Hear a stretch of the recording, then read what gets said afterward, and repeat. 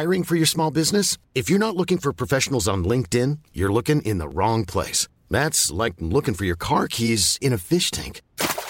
LinkedIn helps you hire professionals you can't find anywhere else, even those who aren't actively searching for a new job but might be open to the perfect role. In a given month, over 70% of LinkedIn users don't even visit other leading job sites. So start looking in the right place. With LinkedIn, you can hire professionals like a professional. Post your free job on linkedin.com/people today. Burrow is a furniture company known for timeless design and thoughtful construction, and free shipping, and that extends to their outdoor collection.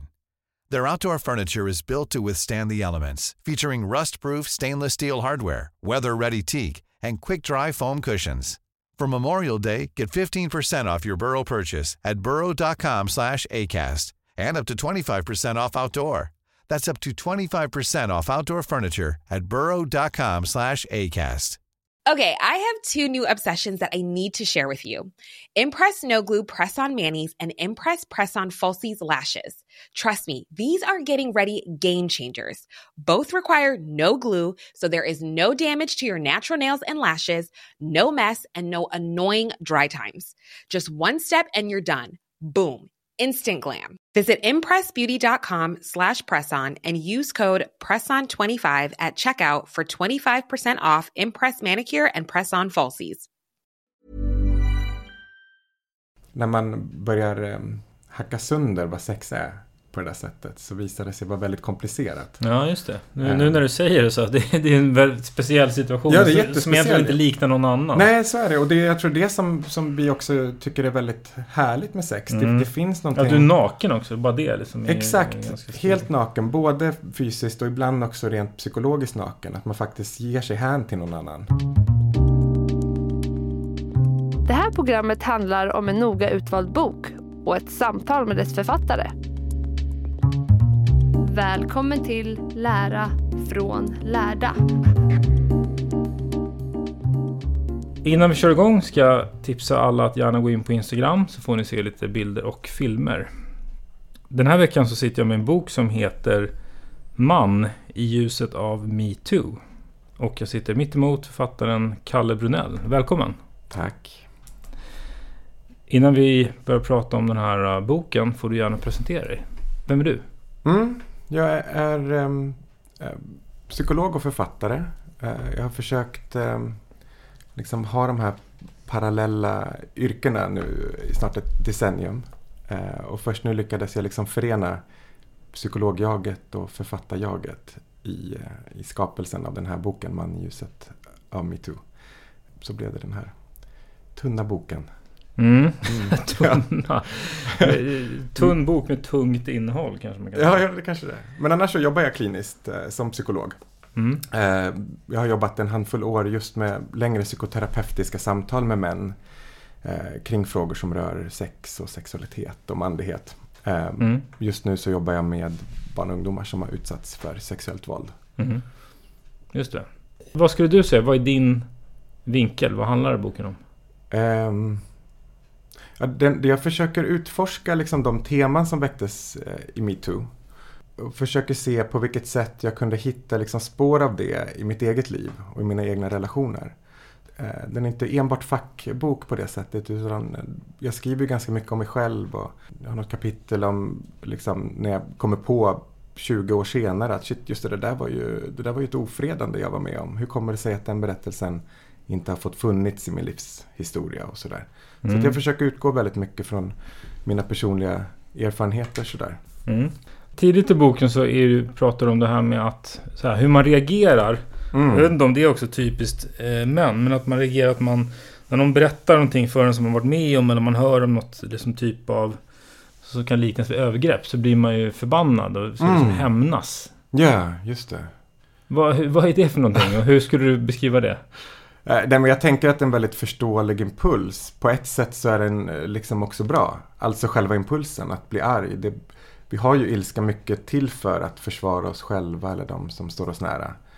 Så att bli arg och heligt förbannad är väl väldigt bra på det sättet. Det som kan vara lite dåligt med det är om man börjar agera på den känslan mitt i ett sånt samtal. För den som berättar om smärtsamma erfarenheter. För den blir inte så hjälpsamt om jag börjar härja loss eller liksom börjar skrika upprört att jag ska nita någon och sådär.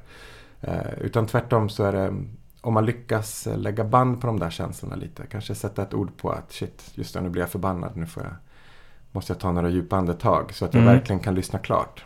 Det brukar vara mycket mer hjälpsamt. Men skulle du säga att det är en vanlig reaktion om man har någon som står nära som berättar att den har blivit utsatt? Ja, det tror jag absolut. Det väcker otroligt mycket känslor. Ja. Alltså en oro kring att kanske jag hade kunnat gjort något annorlunda. Borde jag har jag fallerat i mitt skydd av den jag älskar till exempel? Eller man kan få en skuld kopplat till det där. Alltså skuld är ju liksom typ den vanligaste känslan som liksom florerar i historier av övergrepp.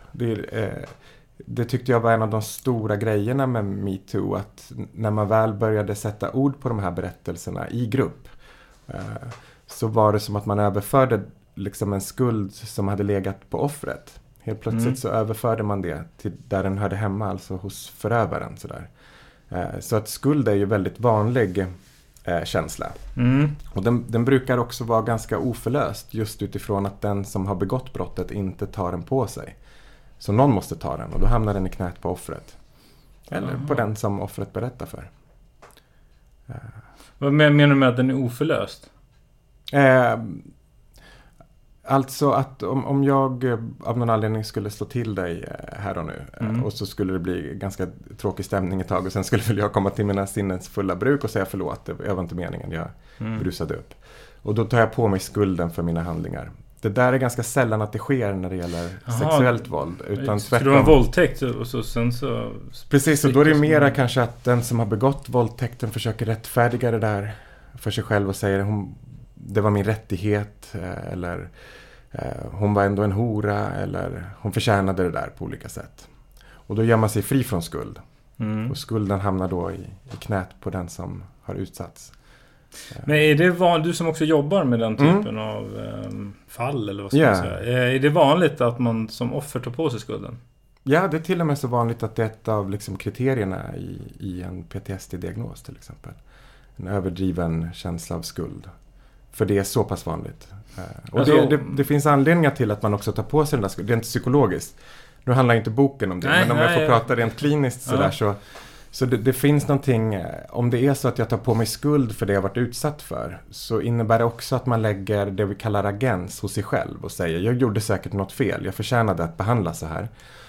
Och om jag gjorde något fel så kanske jag i framtiden kan undvika att göra det där. Till exempel, jag ska undvika att klä mig på det här sättet eller undvika att röra mig ute efter att det är mörkt. Eller jag ska inte vara ihop med killar eller vad man nu tänker. Man kan hålla på och greja och så helt plötsligt så får jag lite kontroll över mitt liv igen. Man vill komma till känsla av kontroll. Det är liksom hittar man en lösning. Liksom. Ja, precis. Och då får man betala med skuld. För det är också det som präglar den här typen av övergrepp. I alla fall det jag jobbar med. Jag menar, MeToo handlade om ett helt spektra från liksom från sexistiska kommentarer via ofredande övergrepp och i slutändan grova våldtäkter och sådär. Och det där är ett väldigt stort spektra liksom. Men om vi nu pratar i ena ändan av det spektrat, så att om jag tänker att jag har någonting med det här att göra, så kan jag också liksom kontrollera det. För övergrepp präglas av just kontrollförlust. Och då jobbar man allt man kan för att återfå den där kontrollen. Över sina reaktioner och också över liksom den situation som har varit och sådär. Just det. Och istället, det man ska göra istället, det är ett långsamt arbete att försöka få kontroll.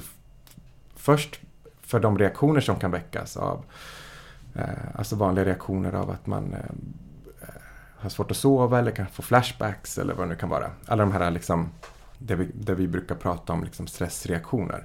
Kan se lite olika ut. Man kanske isolerar sig eller man känner sig väldigt nedstämd eller man blir väldigt, väldigt orolig och sådär. Så det är bra att försöka få kontrollen över det först sådär.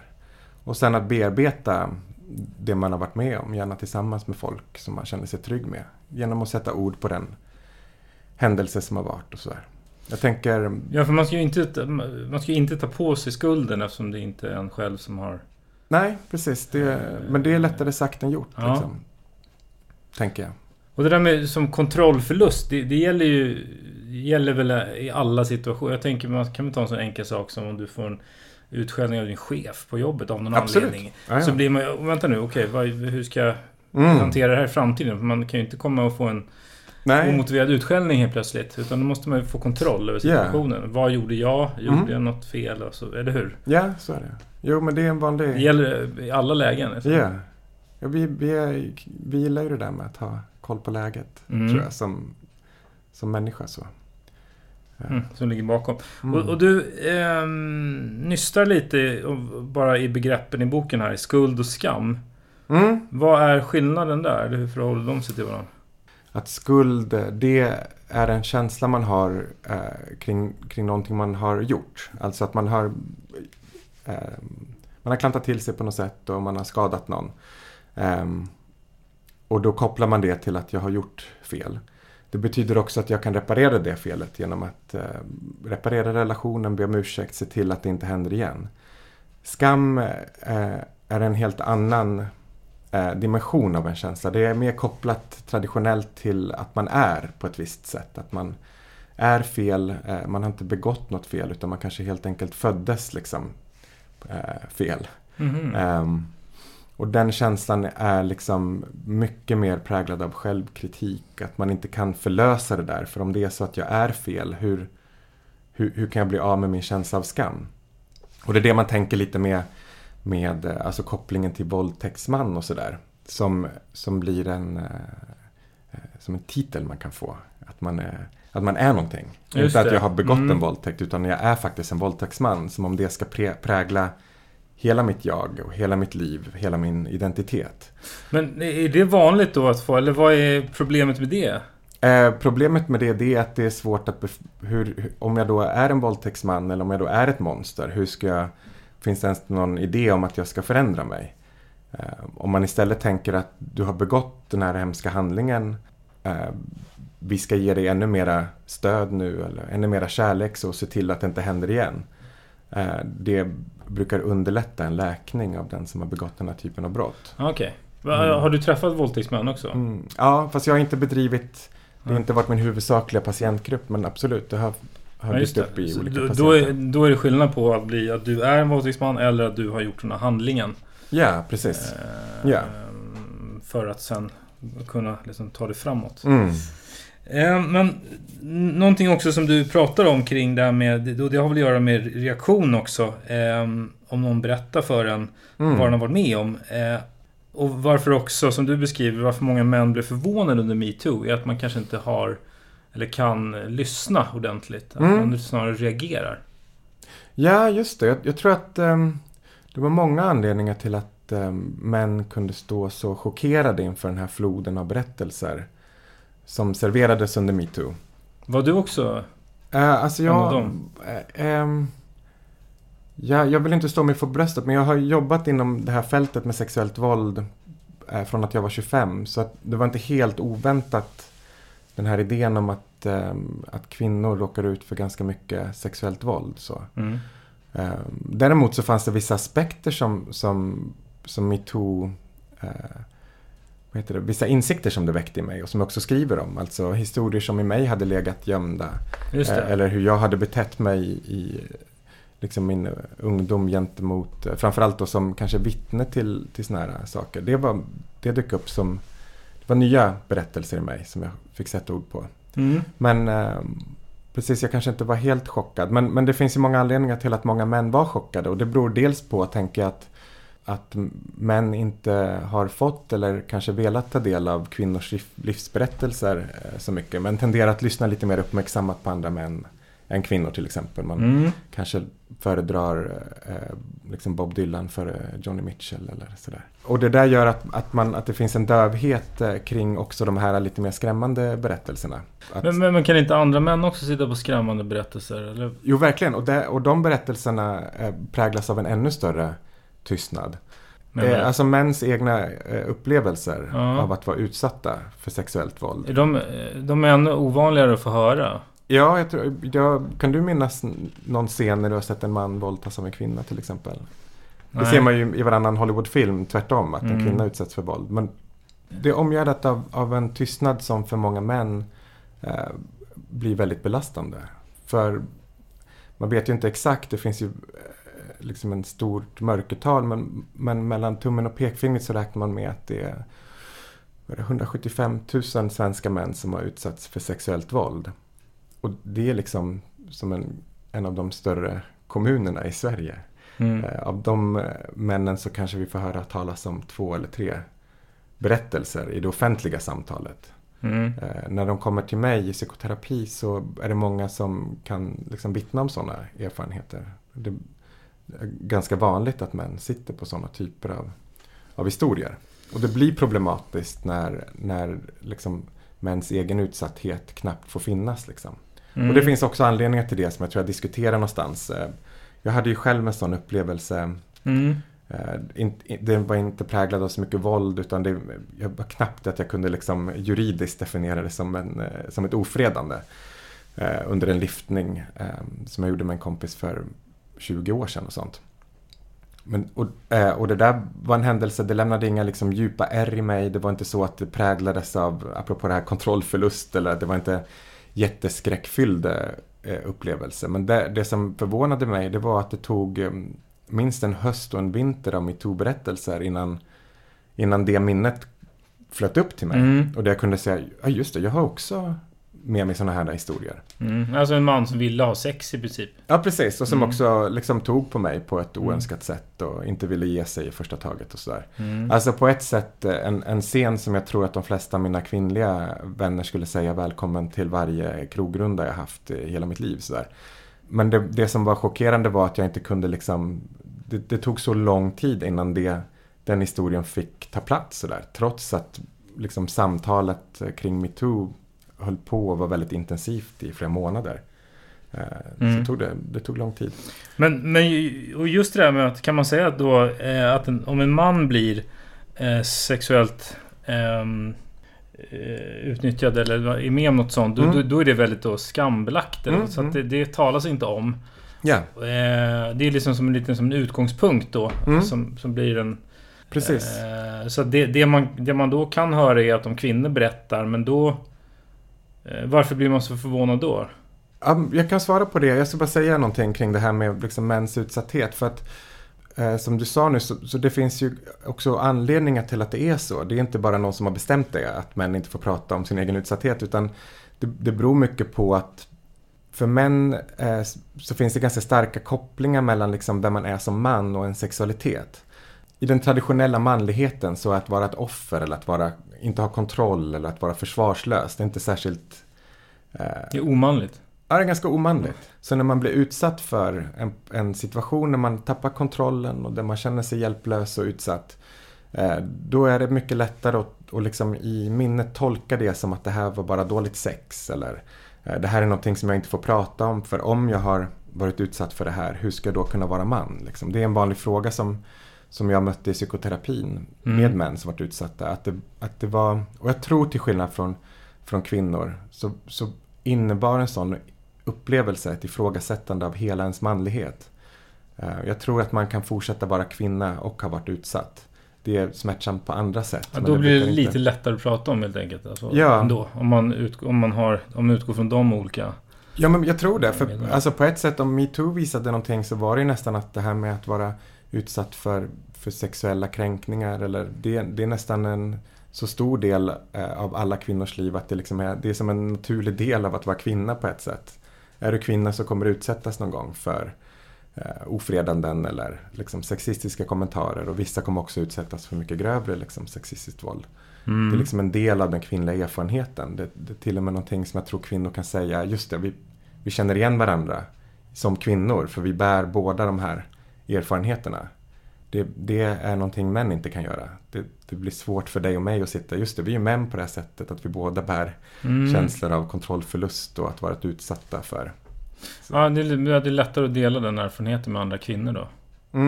Ja, jag tror kvinnor har mycket lättare att dela det. Ja. Precis, och det är därför de historierna på ett sätt har varit hemlighållna. Alltså många kvinnor har haft svårt att dela dem med vem som helst. De präglas ofta av tystnad. Sådär. Så är det. Men sen också, det här knyter ju an lite till, brukar man inte kalla det för könsmaktsordning, det här med att man lyssnar på andra. Män lyssnar på män, kvinnor lyssnar också på män. Ja, precis. Det blir ingen kvar som lyssnar på kvinnor, ja, om man ser det grovt. Ja, så är det ju om man ska liksom om man tittar på samhället från väldigt hög höjd.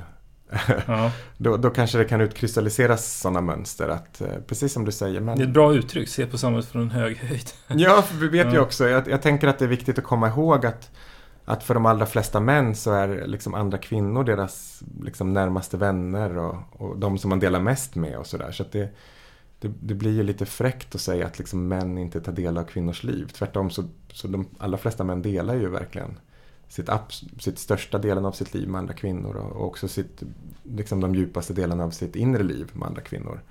Men jag tänker att det finns lite sådana strukturer som gör att man, och det handlar väl mer om det där apropå att lyssna på Dylan istället för Joni Mitchell eller läsa liksom Norman Mailer istället för Virginia Woolf eller vad man nu håller på att ägna sig åt.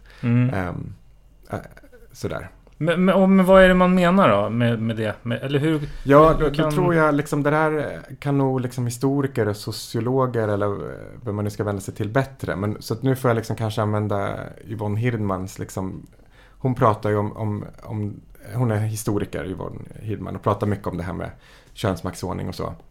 Och hon föreställer sig att det finns vissa saker att det finns en uppdelning i samhället mellan män och kvinnor på både vad ska man säga, en vertikal och en horisontell nivå. Nu blir jag sjukt akademisk. Det blir en akademikervarning här i bara 2 minuter.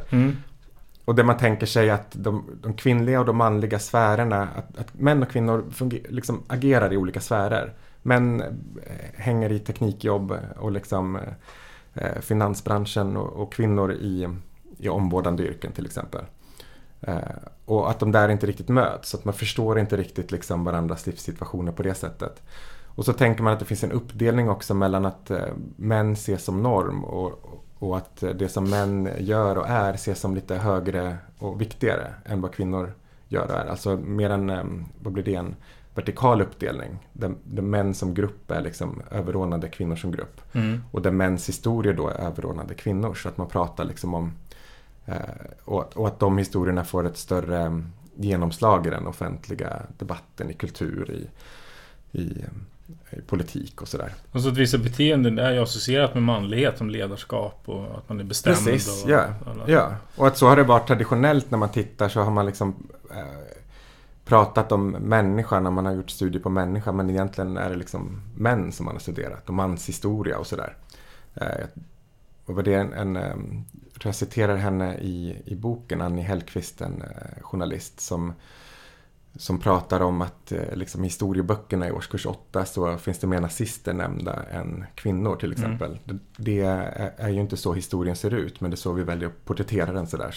Och det där gör ju att liksom elever i 8 tänker att det här med män är väldigt viktigt och liksom ha koll på, för våra historieböcker handlar ju bara om män, så de verkar ha väldigt mycket viktigt att säga.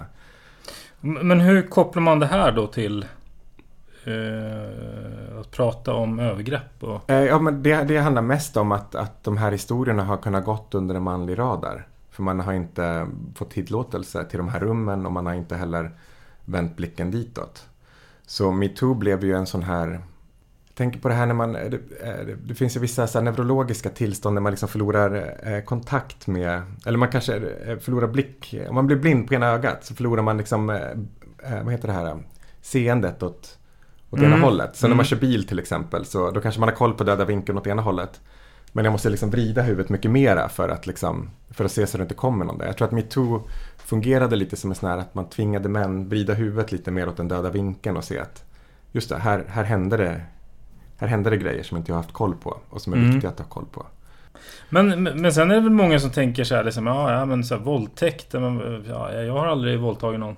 Ja, nej, men det är ju helt sant. Alltså, det är en vanlig reaktion. Ja, verkligen. Det är också en väldigt sund reaktion att inte liksom tänka att alla män är en våldtäktsman. Liksom. Det finns väldigt mycket att säga om det där. Som att jag märker att jag börjar snubbla på orden. Men För det första så är ju det inte sant att alla män är våldtäktsmän.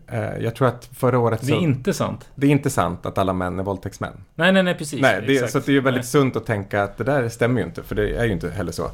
Jag tror förra året så fälldes 300 män för våldtäkt. Det är ju liksom försvinnande lite. Samtidigt så om man ska förstå hur en sån här idé kan komma upp. Att liksom... Vilken idé? Ja, att män känner sig helt plötsligt anklagade att jag var det här för någonting. Jag är inte en våldtäktsman. Vad har det här med mig att göra? Så måste man titta på det i alla fall utifrån minst 3 olika perspektiv tror jag. Det ena är utifrån, om man ska hårdra det då, från kvinnors perspektiv. Så kan en sån position, att tänka att alla män är våldtäktsmän, vara liksom en hyggligt bra copingstrategi. Man kan inte veta vem som är våldtäktsman. Förut så fanns det vissa, och traditionellt så har man haft... Vad är det för en copingstrategi? Alltså att man hanterar sitt liv på det sättet. Alltså att om jag tänker att en position av sund skepsis till exempel. Jag kan inte se på män vilka som är våldtäktsman för att alla typer av män begår sexualbrott. Så om jag intar en position av att tänka att jag måste vara försiktig här. För vem som helst kan utsätta mig för sexuellt våld. Då kommer jag också kunna skydda mig själv ganska bra. Jag kanske inte, liksom, man tänker att man inte liksom, går hem med vem som helst. Eller jag kanske inte lämnas ensam med en man ute på krogen och sådär. Och det kommer leda till att jag kan skydda mig ganska bra. I slutändan så leder det förmodligen också till att jag blir lite mer ensam än jag skulle ha varit annars. Och att jag måste tvingas gå runt i en värld som är mycket mörkare och hotfullare än vad den faktiskt är. Sådär. Men man måste ha respekt för att vissa kvinnor, speciellt om man har haft sådana erfarenheter, väljer att ta en sån position av att betrakta alla män med en viss skepsis. Tills motsatsen kanske har bevisats eller så. Men jag tänker också att det är viktigt det här med alla typer av män. Jag tänker att det är en väldigt viktig tillägg. Alltså att alla män är inte potentiella våldtäktsmän. Men våldtäkt förekommer hos alla typer av män. Förut så hade vi en idé om att våldtäktsmannen var någonting som låg väldigt långt från oss. Det var någon annan som begick våldtäkt. Ofta var det någon med en annan etnicitet som pratade med en annan brytning. Så har det traditionellt smålats upp, liksom, den mörka våldtäktsmannen. Och det där är en väldigt slarvig liksom, skiss av vad en våldtäktsman är. För det stämmer inte överhuvudtaget. Utan det kan vara bra att bara försöka närma sig idén om att en våldtäktsman ser ut och är ungefär som jag. För om vi alltid tänker att det är någon annan som begår våldtäkt, då kommer vi inte heller veta när vi kliver över gränserna. För det är omöjligt att ens föreställa sig att jag skulle vara en sån som begår en våldtäkt. Jag har aldrig träffat... du tänker så, ja. Ja, för om vi bara tänker att en våldtäktsman ser ut så där, och det är inte alls som jag, utan han pratar skånska eller vad man nu har för föreställningar. Ja, just det, och precis, ser ut på det sättet. Yeah. Då är inte jag ens i närheten av det, så att då kan jag göra lite vad som helst nästan. Precis. Tänker så, som man då. Ja, just det. Och det är också, det kan vara väldigt bra att veta att jag tror jag aldrig har hört talas om någon, inte ens de som är dömda för våldtäkt säger att de är våldtäktsmän liksom. Det är en väldigt svår roll att anta liksom. Men det sista jag tänker jag vill säga om det där med liksom män som potentiella våldtäktsmän, det är ju om man lyckas komma förbi den liksom impuls av liksom ilska och att man blir förbannad på att någon anklagar en för att vara potentiell våldtäktsman. Det är också en ganska sund reaktion. Jag skulle bli det också.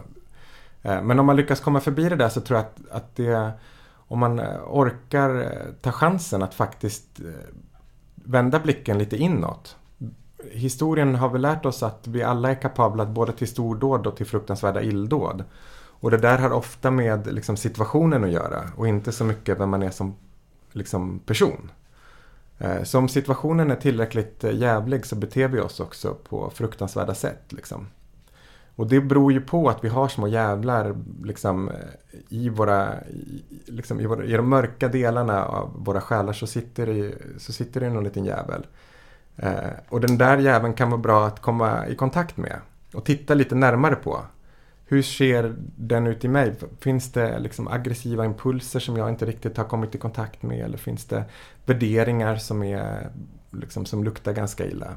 Och om jag lyckas få syn på det där och få syn på hur hur det där monstret eller den där jäveln ser ut, då ökar ju också chansen att när han väcks på grund av att situationen är på det sättet, så kanske jag också kan tämja honom lite eller hålla honom tillbaka. Så på det sättet så tänker jag att det är en ganska bra uppmaning till män att tänka, så försök hitta de delar i dig som innehåller, se om det finns en sån del som innehåller en lättväckt aggressivitet eller som innehåller värderingar som kring vad det nu kan vara, förakt för svaghet eller att kvinnor är ting som man kan äga eller vad det nu kan vara. Vi är ju har ju varit nedsänkta i ett både historiskt och kulturellt i ett sånt normsystem. Nedsänkta?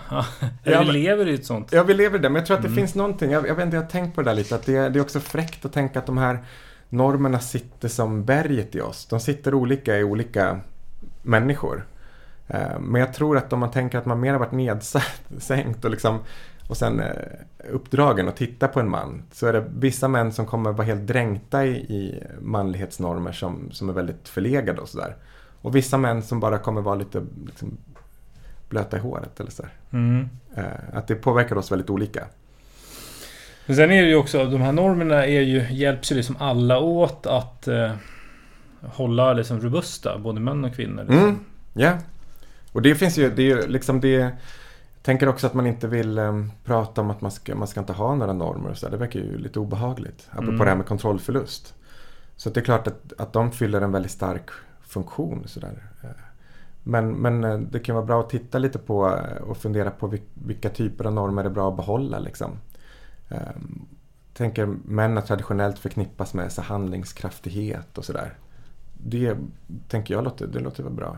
Vara handlingskraftig, det är inget fel i det liksom. Det enda problemet är väl då om en kvinna vill vara handlingskraftig så ses hon som kanske okvinnlig.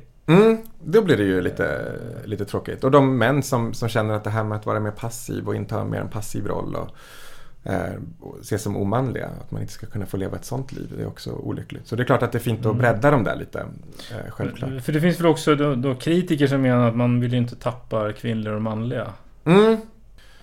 Precis. Senaste åren har det växt fram någon sån här mansrörelse som jobbar mycket med det där. Att liksom, det låter ju, jag är inte tillräckligt insatt så det är möjligt att jag kommer liksom förringa ett väldigt avancerat arbete som de håller på med. Men att man pratar mycket om att liksom män ska återta en känsla av kontroll, att man ska kliva in och vara mycket mer maskulin och sådär. Och att kvinnor ska liksom bli uppraggade och liksom sådär. Inta en mer passiv roll.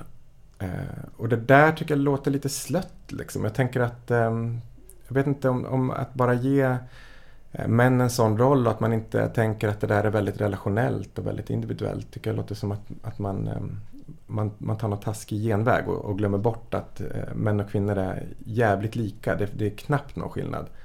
Liksom, decennier av psykologisk forskning har visat, tror jag, på två saker. Det är att män kan kasta en boll lite längre och att de onanerar, om man tänker i genomsnitt lite mer än kvinnor som grupp. Mom deserves the best, and there's no better place to shop for Mother's Day than Whole Foods Market. They're your destination for unbeatable savings, from premium gifts to show-stopping flowers and irresistible desserts. Start by saving 33% with Prime on all body care and candles. Then get a 15-stem bunch of tulips for just $9.99 each with Prime. Round out Mom's menu with festive rosé, irresistible berry chantilly cake, and more special treats. Come celebrate Mother's Day at Whole Foods Market. When you're ready to pop the question, the last thing you want to do is second-guess the ring. At BlueNile.com, you can design a one-of-a-kind ring with the ease and convenience of shopping online. Choose your diamond and setting. When you find the one, you'll get it delivered right to your door. Go to BlueNile.com and use promo code LISTEN to get $50 off your purchase of $500 or more. That's code LISTEN at BlueNile.com for $50 off your purchase. BlueNile.com, code LISTEN. Hiring for your small business? If you're not looking for professionals on LinkedIn, you're looking in the wrong place. That's like looking for your car keys in a fish tank. LinkedIn helps you hire professionals you can't find anywhere else, even those who aren't actively searching for a new job but might be open to the perfect role. In a given month, over 70% of LinkedIn users don't even visit other leading job sites. So start looking in the right place. With LinkedIn, you can hire professionals like a professional. Post your free job on linkedin.com/people today. Men jag tänker det här med sex, och jag vill också återkomma till det med, som med raggning, för där har jag en intressant ingång. Men det här med sex och förväntningar är ju någonting som är en ganska viktig nyckel, och tycker jag i alla fall, som i hela MeToo, allt det här. Hur skulle du beskriva det? Vad finns det för förväntningar och hur? Ja, alltså jag har jag tror att jag har ett helt kapitel liksom dedikerat till det där. Och det utgår från en tjej som jag var ihop med för en del år sedan. Ines kallar jag henne i boken. Men hon dyker upp i alla fall. Och det har alltid liksom funnits en sån sexuell spänning mellan oss. Och så sitter vi och pratar om tidigare gånger när vi liksom har haft sex och sådär. Och stämningen blev mer och mer laddad. Och så hamnar vi i säng och helt plötsligt, och liksom situationen är väldigt fin. Jag känner mig väldigt trygg med henne. Hon är liksom, vi är väldigt kompatibla så här, sexuellt. Det finns den där kåtheten. Och liksom hon liksom sitter på mig, och helt plötsligt så dyker upp en oväntad känsla av att nej men vänta ett tag, jag kanske inte vill det här just nu. Och den låter ju helt banal. Det som var speciellt, att du som man att bara få den känslan, vänta, det här är inte riktigt läge, eller jag känner inte för det här. Det som och anledningen till att jag ägnar den så mycket uppmärksamhet i boken är att det var första gången under mitt sexuella liv som jag fick den känslan tillsammans med en annan kvinna. Jag var då 25 år och hade varit sexuellt aktiv i 10. Och det var också första gången som jag agerade på den känslan och säger, jag tror jag säger vänta lite. Och hon, som den fantastiska tjej som hon var, hörsammade det där direkt och liksom och vi tar en paus helt enkelt.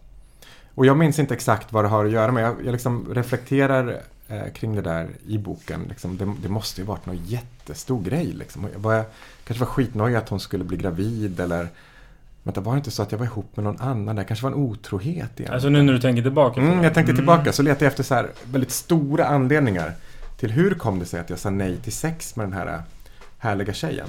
Och jag hittade inga stora anledningar. Det var små anledningar som jag har glömt. Och det där tyckte jag var spännande att skriva lite om, för att det var en viktig punkt i mitt liv när jag insåg att jag som man också har utrymme att säga nej till sex.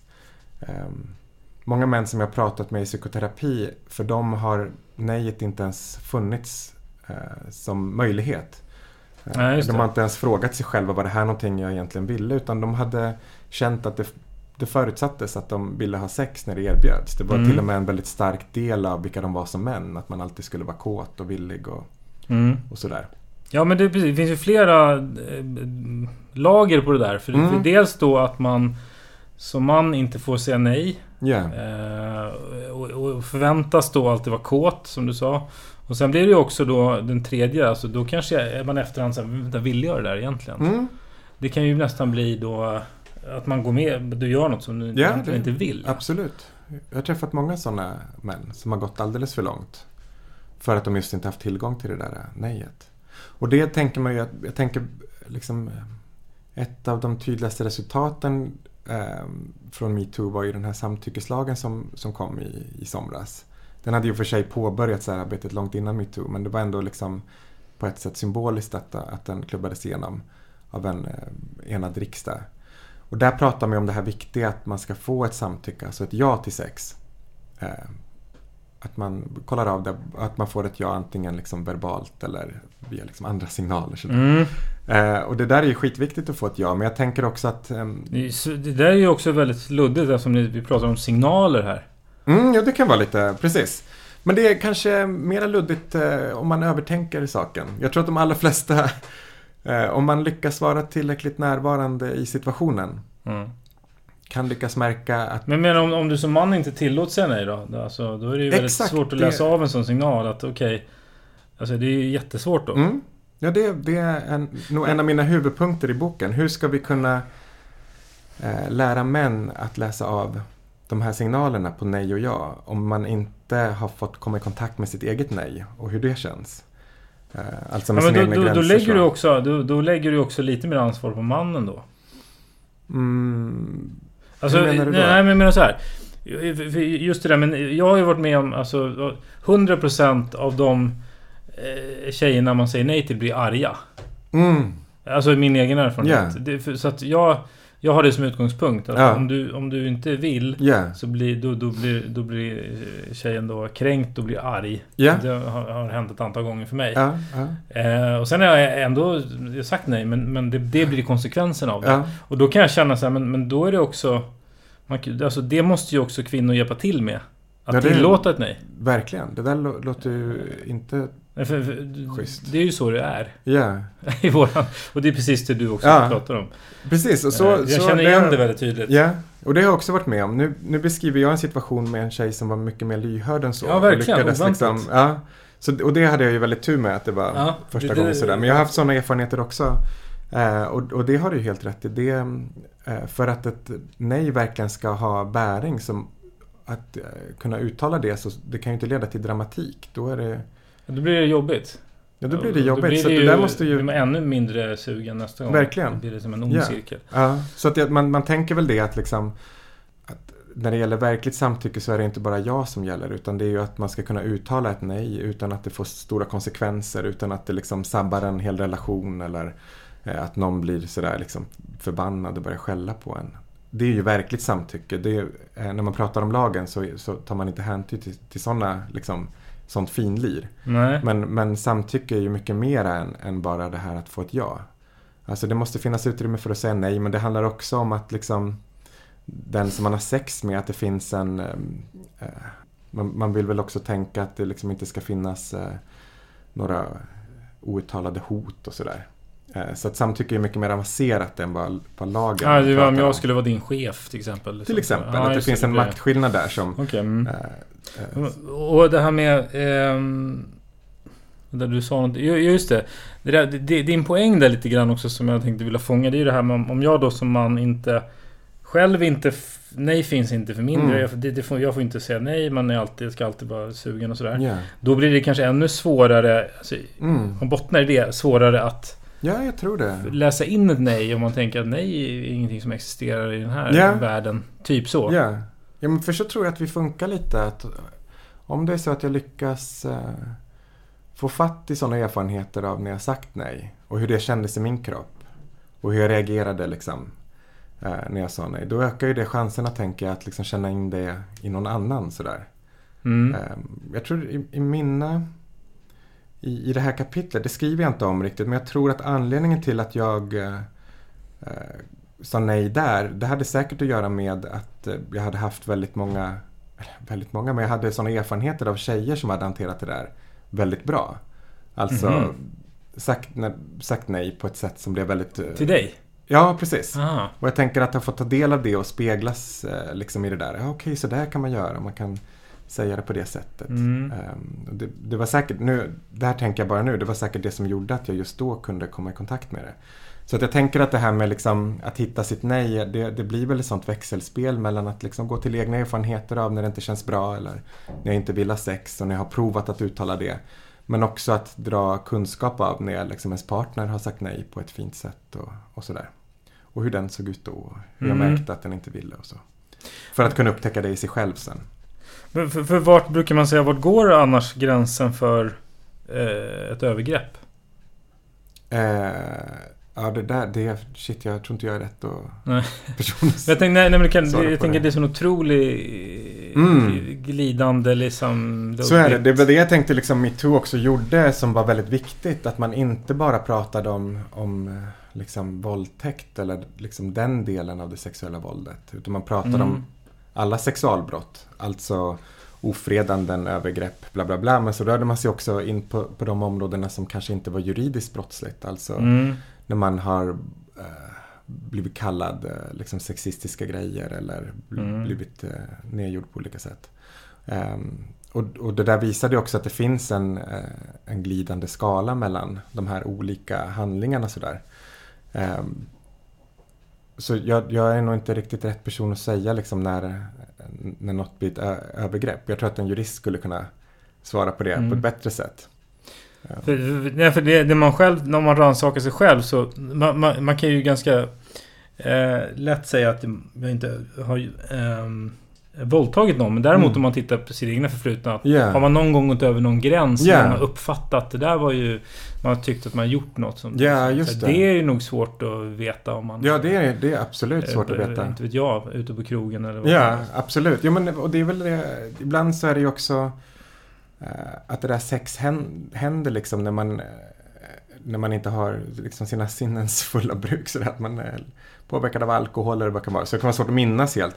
Men jag tänker också att man ska ha lite respekt för att liksom det är ganska mycket, om jag tittar tillbaka på mitt liv, det är mycket sex som jag i efterhand kan vara så här, vill jag det där? Jag vet inte riktigt. Eller det där blev inte så jävla bra. Men det betyder inte att jag har varit med om några övergrepp eller att jag har liksom, utan det betyder kanske mer att det här med sex är en väldigt komplicerad arena. Och ibland så känns det lite dåligt sådär. Och ibland så känns det liksom väldigt bra sådär. Men att ha lite respekt för att den arenan är väldigt, väldigt komplicerad. För den innefattar så mycket av vilka vi är. Både vår kropp, liksom våra tankar, våra känslor och sådär ska kopplas igång på det där. Och att de ska också samköra. Jag vet inte ifall du har sådana erfarenheter, men ibland kan det ju vara så att kroppen vill något till exempel och ens tanke säger liksom det här kanske inte är en jättebra idé. Eller tvärtom, att tanken säger att det här blir toppen alltså. Men kroppen strejkar av någon anledning eller så. Och så innefattar det ju alltid en annan person, så det är väldigt relationellt också. Så ska man ta hänsyn till det där. Det är när man börjar hacka sönder vad sex är på det där sättet, så visar det sig vara väldigt komplicerat. Ja, just det. Nu när du säger det så, det är en väldigt speciell situation. Ja, det är jättespeciellt. Som egentligen inte liknar någon annan. Nej, så är det. Och jag tror det som vi också tycker är väldigt härligt med sex. Det finns någonting... Att du är naken också, bara det liksom. Exakt, helt naken. Både fysiskt och ibland också rent psykologiskt naken. Att man faktiskt ger sig hän till någon annan. Och släpper kontrollen. Och bara våga gå in i liksom både kroppsligt men kanske också psykologiskt i någon annan människa. Det är ju jättespeciellt. Men det jag ville komma in på apropå det där med, för det du nämner inte, pratar inte du så mycket om i boken, men jag vill ju mena också att det finns ju en till faktor som är otroligt viktig eller liksom påverkar när det gäller raggning. För att då, som du sa, vad du sa förut, att man tittar högt uppifrån. Ja, just det. Vad var det du sa? Från hög höjd. Var det ja, så om vi tittar på från hög höjd, hur vår parnings... hur vi parar oss. Hur vi raggar helt enkelt. Så går det ju till så att mannen ska ta initiativ, mannen ska ta kontakt och kvinnan sänder signaler. Så det är det som så det går till. Och så just det. Det är bara att, om vi går ut på krogen ikväll så kommer vi se att det är så det går till liksom. Just det. Och det leder ju också till liksom att om det är så, om man då som man ska göra det, förväntas göra det. För det första då, om du inte gör det, då kommer du aldrig träffa någon uttaget. Och sen då kopplat till det här, att då blir det också kanske svårt, alltså om man inte är helt bra på att läsa av om det är meningen att man ska göra det. Förväntas att du ska vara på liksom, som du säger, man ska aldrig säga nej och man ska vara på och så. Så är det inte, man kan väl förstå att det också leder till liksom, missförstånd, och det leder till så det kan man verkligen tänka. Man blir ju, det är ju fascinerande, det är ju en ganska ansträngd situation liksom. Ett problem med det där är ju att det är som att vi ger män ett manus för, så här ska du ragga. Och vissa hamnar utanför, så då det är också sorgligt att de det är så de blir aldrig uppraggade annars själva. Precis. Men det finns ju jag tänker att det finns också en fara i det här att ge män ett sånt tydligt manus, och kvinnor för den delen, men om vi utgår bara från män nu. Och det blir ju lite det här om man ska säga de här replikerna på det här sättet. Det finns ju en risk att man missar det här liksom relationella som ju ändå liksom allting bygger på. Att faktiskt vara där i stunden och känna in vad den andra vill och inte. Alltså om jag tror att den här raggningsgrejen, eller vad sa du, den här parningsgrejen ska gå till på exakt det här sättet. Då ökar väl kanske chansen att jag utsätter någon. Risken då? Att man risken kanske snarare. Att jag utsätter någon bara för att jag ska följa det här manuset och inte riktigt så inkännande. Men jag tänker också att det finns, nu har inte jag pratat med kvinnor om det här. Jag tänker att de också kanske... det är ganska bekvämt att bli uppraggad också. Ja, kanske. Men jag tror också att många kvinnor, om jag bara fick chansa, kanske när fantasier om att faktiskt vara den drivande och hur det skulle vara. För det har jag märkt i terapi med män. Den absolut vanligaste sexfantasin handlar inte om att ta någon liksom kraftfullt liksom ta en kvinna. Utan snarare handlar det om väldigt passiva fantasier. Att man blir uppraggad eller blir tagen liksom, eller sådär. Att man släpper kontrollen. Verkar vara det som mäns undermedvetna i alla fall längtar mer efter. Och det har väl att göra med att man tycker att det är lite tjatigt att hela tiden behöva ha den där rollen av att vara drivande och sådär. Ja, men du i alla fall håller med om min koppling mellan de här två, alltså den våran parningsritual och liksom att den också är som en faktor i MeToo. Ja, men det tror jag absolut. För jag tror att liksom så länge, eftersom det här med sex är så pass känsligt, så tror jag inte att man kan köra på autopilot. Alltså man kan inte utgå från ett manus. Så här ska du göra. Det är därför det blir lite svårt med de här liksom raggningsböckerna. The Game eller vad ja, eller det är ju det är ju våran kultur. Ja. Det är inte... Men jag menar inte liksom ett faktiskt manus, utan också kanske de här, man pratar om skript liksom, sådär. Och att de kan bli lite problematiska. Men man måste ju göra så, speciellt som man, annars så får du ju aldrig träffa någon. Ja, men man skulle väl kanske också, det vore väl intressant att se om jag istället släppte det där manuset och faktiskt gick i relation med den jag försöker ragga upp. Ja, du menar själva liksom närheten så, ja. Ja, precis. Kanske börja prata men om du säger till en man så här, om jag går ut på krogen och så sitter du och väntar tills det kommer en kvinna, då kommer ju han sitta där i 30 år utan att det kommer någon. Så det blir, han är ju tvungen att gå in i den där rollen. Ja, det är möjligt att du var inne på det. Innan jag säger mer, kanske du har tänkt mer på just det här med raggningen. Jag tror inte jag nämner det överhuvudtaget. Nej, du gör inte det. Jag märker att jag också bara liksom... Nej, men det är med, jag har ju poddat om just den sån studie kring raggning med krogen. Och jag tycker att i debatten generellt så nämns ju aldrig, för att jag tror det är också en ganska viktig del av det. Som det är ännu tydligare i andra länder, tror jag, på det, att man verkligen som man ska uppvakta och kommer liksom blommor och tjata och just liksom det. Och jag menar, om det där tjatet då är någonting som man som lär upp. Ja, men absolut. så är det inte så konstigt att det går över styr någon gång ibland liksom. Nej, men så kan man väl tänka. De här traditionella raggningsgrejerna är ju också sånt som i slutändan kan liksom leda till att man går över gränsen. Apropå det här du säger med tjat. Liksom. Ska vi lära män att tjata sig till... Det låter inte så härligt. Liksom. Det låter som att det kan bli trubbel 2:00 på natten. Sådär.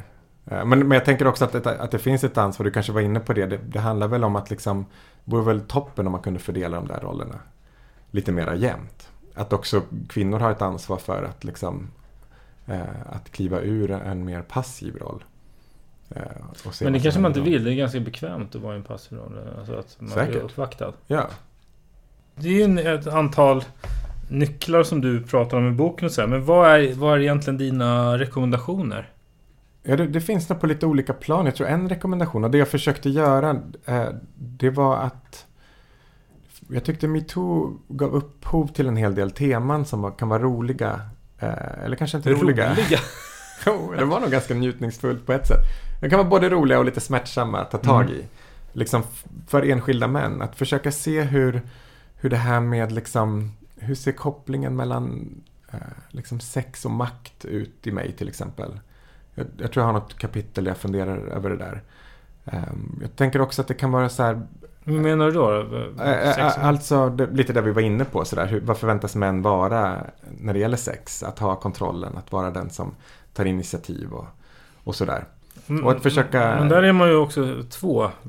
Ja, just det. Och hittar man någon annan att prata med det där om är ju kalas. Om man har någon partner man kan snacka väldigt konkret om. Hur har vi det ihop liksom, när vi har sex? Är du trött på någon av de här rollerna? Ska vi prova leka på ett annat sätt. Leka det låter inte så erotiskt kanske, men ska vi prova att göra på ett annat sätt.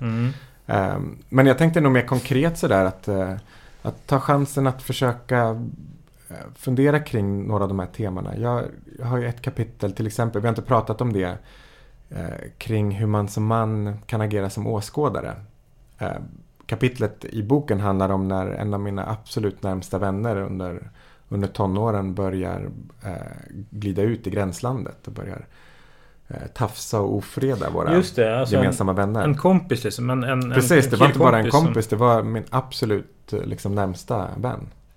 Och sådär som och vi hade en väldigt fin relation på många sätt. Ja, alltså när ens kompisar eller killkompisar beter sig på ett sätt som är lite över gränsen. Ja, eller? Precis. För de allra flesta män går ju inte över gränsen. De flesta män begår inte sexuellt våld mot andra. Men väldigt många män har varit i närheten av situationer som har innefattat att andra har gått över gränsen eller så här. Och det där kan vara lite bra att liksom det är väldigt svårt att hantera. Jättesvårt.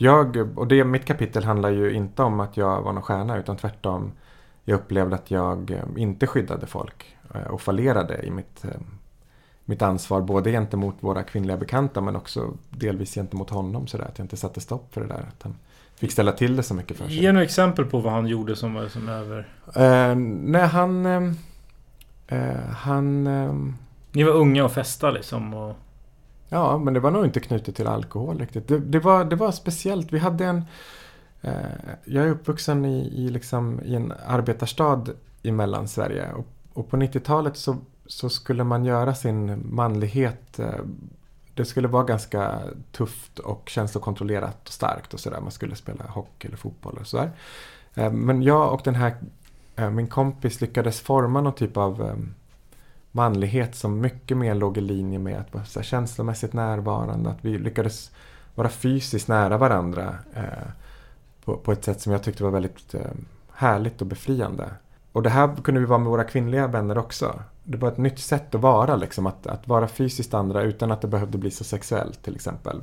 För mig som gymnasieelev var det roligt att utforska. Men det här sättet som han var... jag tror inte han hade riktigt koll på de där gränserna. För snart började det visa sig att han utnyttjade den där fysiska närheten och faktiskt liksom började beröra våra kvinnliga kompisar på sätt som var opassande, och trots att de sa nej och sådär. Alltså det man juridiskt skulle kalla ofredanden och sånt. Och det där dök upp mer och mer sådana historier som jag fick höra från vänner. Och min reaktion var nästan hela tiden att liksom ignorera det där. Att inte låtsas att jag såg det. Jag glömde bort de där historierna så fort de hade berättats. För vår relation var så himla viktig för mig, tyckte jag. Så att det var som att det här dåliga inte fick finnas. Liksom. Och det vi gjorde, hade väl att göra med att på ett sätt så riskerade ju hans beteende att liksom förstöra våran relation också. Alltså att det blev ett sånt stort hot att jag fick liksom bara koppla bort det där. För vi kunde ha våran relation så länge det där inte fick finnas. Och det gjorde ju att jag också inte skyddade liksom många av mina andra vänner när jag borde ha gjort det. Men och det där liksom försöker jag försöker inte förstå mig på honom så mycket. Liksom det är nog andra som gör det bättre för att det ligger så nära mig. Men jag försöker förstå på mig själv. Hur kunde jag vända dövörat till liksom? Det är ett vanligt beteende att man vill behålla något annat som är bra, som man har överseende med. Absolut, jag tänker också, alltså det är inte bara jag, det finns ju större män än mig som har hållit på med det där. Jag tänker på det som hände i akademin till exempel. Där det var väldigt tydligt män som höll varandra om ryggen. Fortfarande gör det.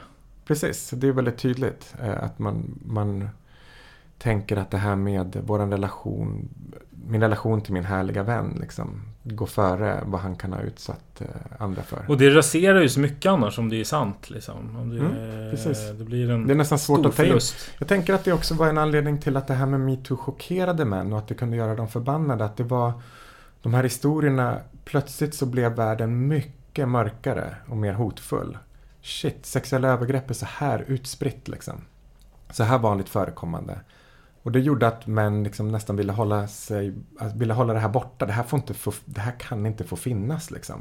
Kan inte tro att det här är sant. Och så är det ju också liksom, om man nu liksom går till akademin. Jag vet ju inte alls hur de tänker eller så här, men i en sån situation där man tänker att det här får inte få finnas för det blir för hotfullt liksom.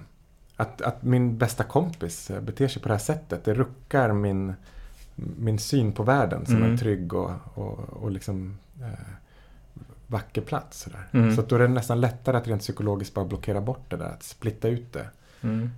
Så. Just det, och också det här med att om man ser väldigt svart och vitt som en strömbrytare så, alltså, våldtäkt eller så är det ingenting, men det finns ju väldigt mycket däremellan som verkligen. Ja. Och det där är ju en utmaning att faktiskt orka liksom sitta kvar i det där och att låta även de berättelserna få finnas till liksom. Och att inte så snabbt börja tänka, nej men det här finns inte. Sådär. Eller som du var inne på precis i början, det här med hur män lyssnar. Att inte heller för snabbt gå till någon tanke att jag ska ställa det här till rätta. Bara jag hämnas så kommer det här, då kommer det vara löst. Det är en väldigt attraktiv tanke att genom en liksom avgörande handling, en hämnd, så kan jag ställa allt till rätta. Och den fantasin är ju väldigt funktionell för många. Jag jobbar med det i psykoterapi också. Alltså att få jobba med hämndfantasier för att återta känsla av kontroll eller makt, eller att känna att man går från den här offerpositionen. Men den är jätteeffektiv som fantasi. Den är ju jättedålig som verklighet, att faktiskt iscensätta en hämnd. För då brukar man ju stå med ytterligare ett trauma. Då har man det första traumat som man måste behandla och jobba sig igenom. Och så har man ytterligare ett där man har hämnats. Sådär. Men, och det där, för det tänker jag att också män ganska snabbt går till, apropå det här att vara handlingskraftig, som i vissa situationer är fantastiskt bra. Jag tänker att det är en stark och bra egenskap. Att fostra män och kvinnor till handlingskraft är väl kalas. Men i de här situationerna så hamnar den i vägen för ett verkligt liksom helande. Sådär. För det är en ganska vanlig reaktion som många kvinnor kan få när de berättar. Och som sådär att shit, jag ska åka och nita den där jäveln. Liksom, ja, men då blir man ju såhär, det är ingen idé att berätta för att det är ingen precis, bra. Nej, för då lyssnar blir det inte riktigt på vad jag säger. Exakt. Och det blir också liksom en annan aspekt av det där är ju att det kan ju vara så att om man blir alldeles för arg när man lyssnar på en historia om övergrepp, då är det som att man suger upp mina känslor tar över allt utrymme i rummet. Och den som faktiskt skulle behöva få berätta om hur den känner, den får alldeles för liten plats. Liksom. Så bara för att knyta ihop då från det vi pratade i början, på det sättet är det ju ganska bra att försöka öva sig i att bara sätta ett ord inombords på vad det är man känner, men att orka sitta kvar och lyssna klart på sådana här typer av skrämmande berättelser. Det brukar vara det som är... Och, du var inne på dina rekommendationer, men var det något mer där förutom som du liksom rekommenderar? Det finns ju så mycket i det här. Ja, just det. Precis, och det som du säger, det finns på så många olika plan. Men jag tänker också att det finns det här som vi varit inne på, lite mer liksom normjobbet som liksom alla män kanske kan göra. Alltså det... Och kvinnor. Absolut, ja precis. Ja, det är jätteviktigt. Jag tror absolut att det där är någonting man kan förenas i. Och det finns ju väldigt goda skäl för män att försöka vrida bilden av vad en man förväntas vara och ska vara sådär.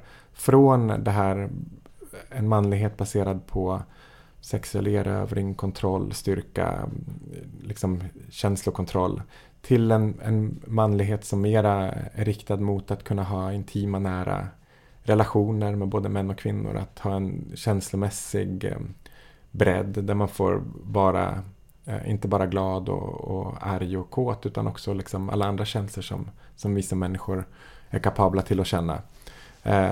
Och vinsten är ju att lyckas vi med det så minskar förmodligen chansen att vi utsätter kvinnor för den här typen av liksom övergrepp.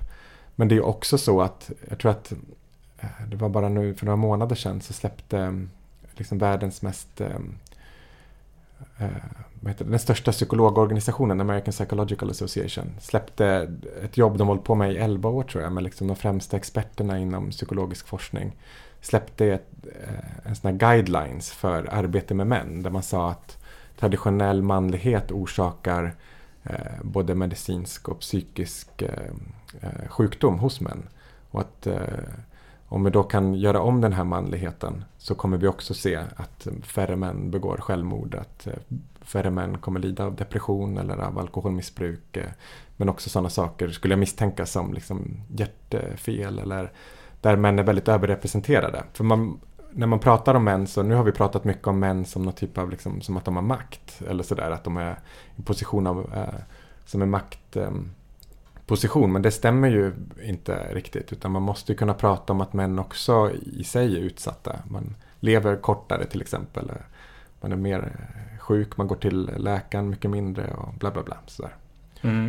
Så att det är baksidan av myntet då. Ja, verkligen. Och det där har ju många män känt igen sig i. Så det är därför man också reagerar väldigt kraftigt när folk säger att, alltså pratar om ett patriarkat till exempel. Det finns ju anledningar att kunna prata i de termerna, men för de flesta män så är det inte att de känner att deras liv präglas av att här sitter jag med massor med makt och liksom har det gött. Utan tvärtom så känner de att de är i en position av liksom maktlöshet gentemot andra kvinnor och alla män och sådär. Så att det kan vara väldigt bra att i en diskussion kring män både prata om de fördelar det kan innebära att vara man, men också den utsatthet som det innebär. För annars så tror jag att väldigt få män kan känna igen sig sådär. Och det försöker väl den här boken göra lite, att både prata om den där utsattheten och att man har mycket att brottas med som man, som är svårt. Men också ibland kopplat till liksom de fördelar det kan vara. Om man lyssnar på det här och kanske vill nå dig, ställa någon fråga, får man göra det? Hur gör man då? Det är nog lättast via mitt förlag. Brombergs får man kontakta. Man är jättevälkommen att mejla och sådär. Mejla gärna in till podden fredrik@hillerb.org. Tack för att du var med. Tack.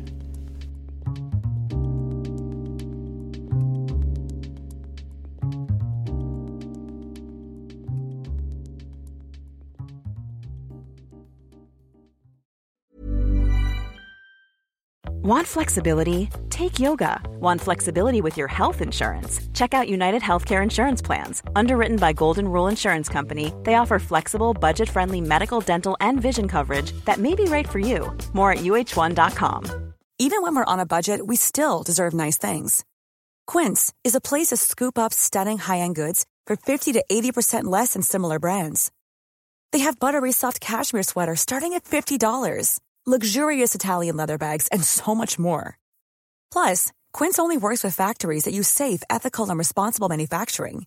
Get the high-end goods you'll love without the high price tag with Quince. Go to quince.com/style for free shipping and 365-day returns. Imagine the softest sheets you've ever felt. Now imagine them getting even softer over time. That's what you'll feel with Boll & Branch's organic cotton sheets. In a recent customer survey, 96% replied that Boll & Branch sheets get softer with every wash. Start getting your best night's sleep in these sheets that get softer and softer for years to come. Try their sheets with a 30-night guarantee. Plus, get 15% off your first order at bollandbranch.com. Code BUTTERY. Exclusions apply. See site for details.